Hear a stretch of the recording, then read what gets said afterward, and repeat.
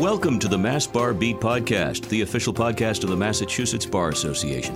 It's available free to members of the bar as well as the public, featuring lively discussions about important legal developments, interesting stories about MBA members, and helpful practical information about the law that matters to all of us.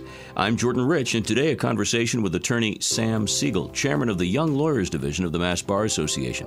We're here to talk about the laws of summer, a topic with universal appeal, things you should know about when you take to the beach, go boating, host parties, and more.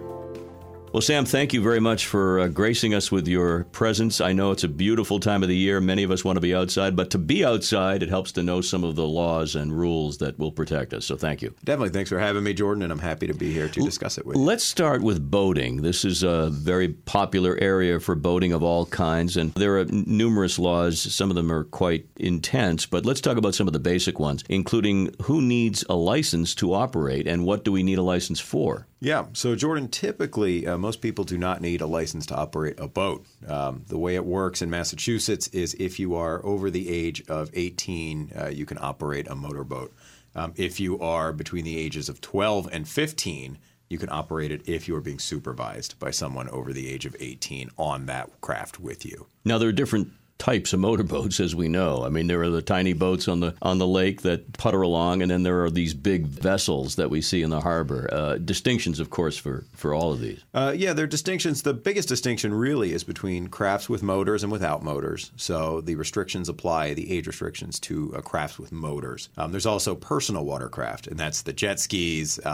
Those you cannot operate at all unless you're 16 years of age. And even then, until you're 18, you need what's called a boating safety certificate in order to operate it. Sam, we know about operating under the influence on roadways, but it's super critical in the water as well. What does Massachusetts say about that? Definitely. Operating a boat under the influence, same rules apply as operating a vehicle. So the limit in Massachusetts is 0.08 blood alcohol content. If you are that or above, you are considered intoxicated. I know we hear about accidents that occur, particularly in lakes and ponds where people are operating a motorized boat, let's say, and people are swimming in the area. What kinds of regulations are there in place to protect the swimmers? Well, there's a requirement that if you are in a motorized craft, you have to go to what's called no-wake speed. If you're within 150 feet of a swimmer, the shoreline, a water skier, a boat launch, a raft afloat. Basically, if you're within 150 feet of anyone not in a motorized watercraft, you need to go down to 6 miles an hour or less. All right, we're going to be covering beaches in a bit, which is a slightly different area because that's to do with bathing, but we can't escape the elephant in the corner of the room, that's marijuana. In terms of boating regulations and marijuana, where do we stand? So when you're on a boat, you have to be very careful. The Coast Guard patrols the seas, patrols the navigable waters, and they will prosecute you under federal law. Massachusetts, we have passed our ballot initiative. Recreational marijuana is legal to use in Mass, but federally it is not legal. That must create all kinds of scenarios for you as attorneys in terms of how to deal with that when somebody gets in trouble with the federal government. Oh, I mean, the issue is it's a crime. And if the Coast Guard gets you operating on a boat with a marijuana cigarette, you will be charged with that crime. All right, let's get off the boat and into the water. We'll wade a little bit into the beach area, pardon the pun. And there are a lot of issues that people should be thinking about, particularly this time of year. First of all, the private versus the public beach. For a gazillion years, I've seen those signs on beaches I've been to. Private beach, stay off, stay away. What are the consequences if someone walks into a private beach area? Yeah, so in Massachusetts, the rule's a little strange compared to many other states, and in that a beach owner can own all the way down to the low tide mean line. So they can actually own all the way down to where the water stops even at low tide.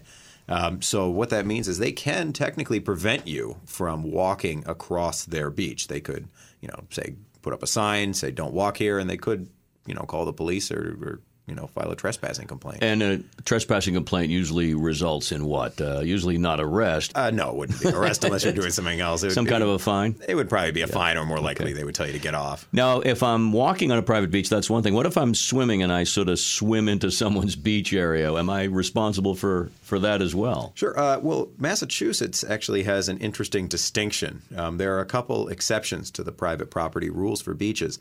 And it's this ancient colonial law, and it's for fishing, fouling, and navigation.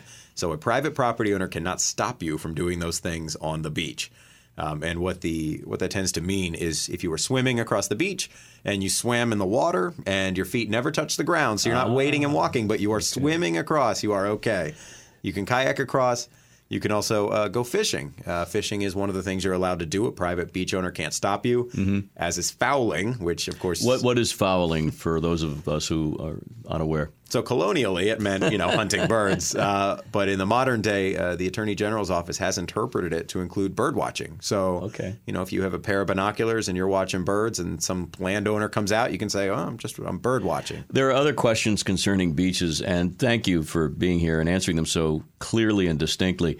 We know about alcohol, the problems on boats and the problems in terms of driving, but what about consumption of alcohol on a public beach, a beach that is run by the community? We see signs. Do people observe them? Should they? What's the scoop? Definitely take a look at the local laws, because that's what's going to govern it.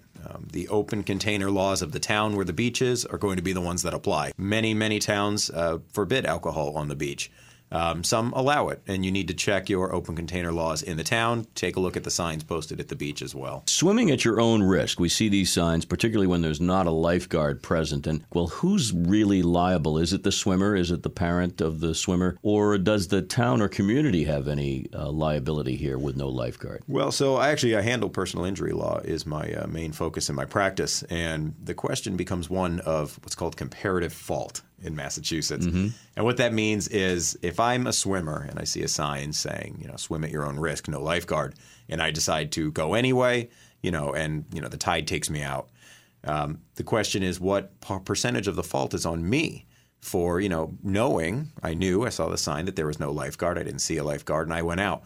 In Massachusetts, if I'm found by a jury, and the question would theoretically go to them, if I'm found more than 50% at fault for what happened to me, then I can recover nothing. More than 50%? Yep. Okay. 50% or less, it divides it by the percentage of your fault. Okay, very interesting. I don't know if any of this applies to pools. Does it guard at a public or even a private, say, family swimming area? Sure. The question is one of negligence. So if there's a lifeguard on duty at a public pool, and if they perform their duty in some negligent way that causes an injury, you might have a valid claim. Of course, if it's a municipal pool, there are many different laws that apply to claims against a municipality. There are notice requirements. You have to file your claim within a certain time period. So you really should talk to a lawyer because there's a lot of traps there. We've been talking about the summer, and everyone knows the fireworks of 4th of July are wonderful along the Boston skyline, the Charles River, but those are all professionally based firework programs. And we also know that fireworks are illegal in Massachusetts, and yet you hear them popping all the time, don't you? You do. You do. But you are correct that it is illegal to buy fireworks, shoot off fireworks, or transport fireworks into Massachusetts. So I know some of our neighbor states, the rules are a bit less strict, and I'd recommend you go to those states to They actually advertise in Massachusetts, however. That is allowed. Yep, you're allowed to advertise in Massachusetts, but I suppose it is to draw you to the place where it is legal to use them and buy them. All right, so we've been on the water, we've been at the beach, even at the public pool. Let's now take it into the private residence. Summertime is all about parties, backyard barbecues, and the like, and sadly, occasionally there are issues that arise that involve human life and injury and so forth, and we all know people can get out of hand. So let's review some of the important social host laws. When you have a party, backyard, and there are kids, you got to be careful about alcohol, obviously. Definitely. It is illegal to serve anyone under the age of 21 at a party.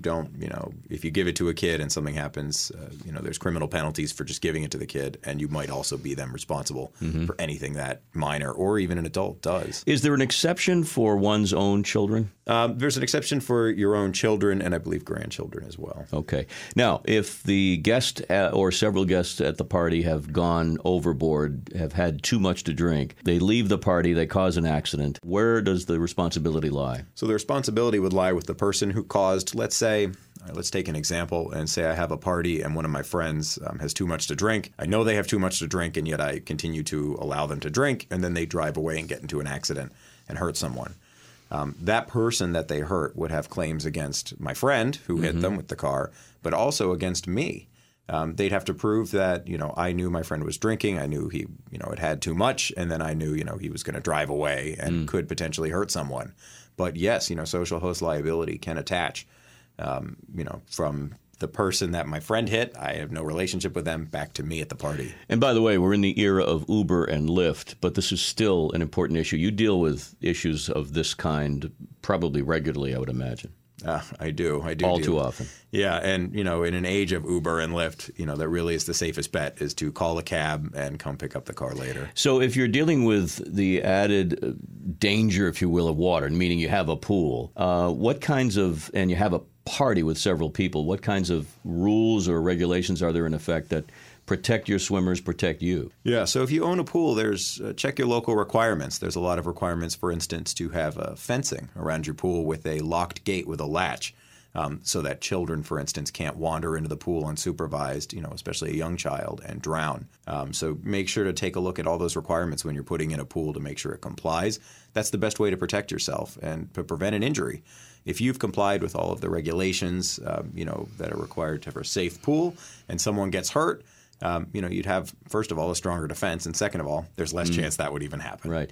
There's another issue that comes up. More and more people have fire pits and open flame, whether it's the barbecue or the bonfire and all that kind of stuff. And you wonder, where does this local community step in, and what are the regulations regarding those? Yeah, so check your town ordinances. For instance, in the city of Boston, basically no temporary open fire pits are allowed. You have to check your local rules.